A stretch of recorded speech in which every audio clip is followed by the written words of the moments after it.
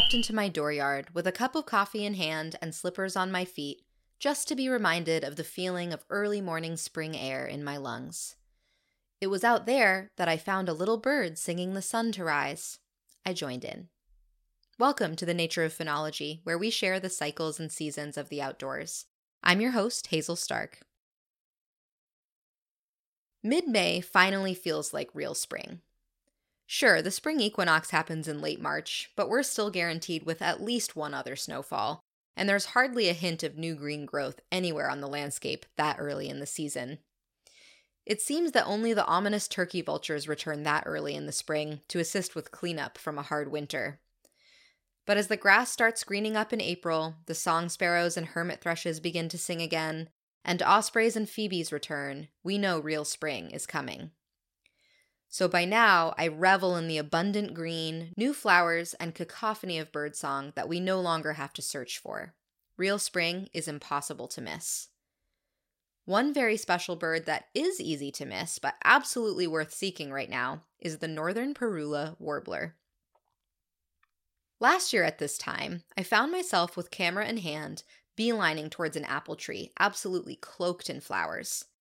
I had been hoping to photograph the beautiful pale pink and white flowers, but immediately started noticing some interesting animal-flower interactions. First, it was the buzz of bees.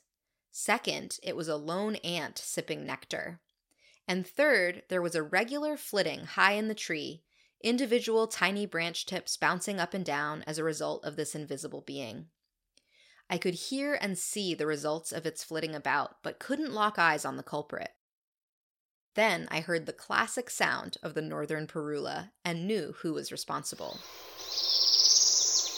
That particular sound, which always reminds me of a temper tantrum ending in a foot stomp, is a common reminder around here of what little bird is high above us in the forest canopy.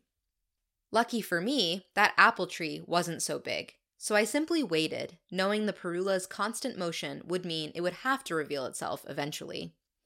My patience paid off. It hopped onto an outer branch, picking at the spaces between the flowers, lifting its head at one moment with a wriggling smooth caterpillar in its bill.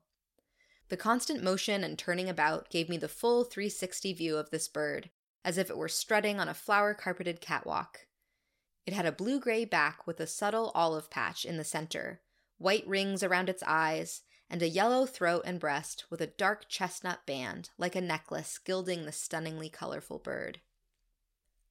I expect such diversity of color on a bird in the tropics, but rarely in our northern birds. But of course, northern parulas are only here during the summers, having recently arrived from their wintering grounds in Mexico, Central America, or the Caribbean, where I do expect such colorful bird species. Northern parulas are small warblers, about the size of a kinglet, with a wingspan no greater than 7 inches and a weight of 5 to 11 grams, which is between the weight of a nickel and a large grape. Their thin, pointy bills are perfectly adapted to gleaning spiders and a variety of insects from tree branches. Their presence high in trees makes you realize just how many bugs are up there, even this early in the season.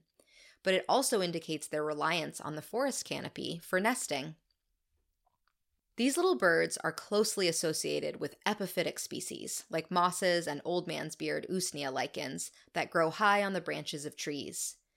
They use these species for making their nests, well camouflaged in a hanging clump of lichen. Since these lichens will not grow in areas with poor air quality, parulas struggle with finding adequate nesting areas where the air quality is low. So the next time you're outside in a lichen-clad forest, listen for the temper tantrum-like call and rapid flitting about of a northern parula high above you. While their numbers overall have increased by about 60% in the last 50 years or so, their numbers have decreased along with the air quality in particular areas.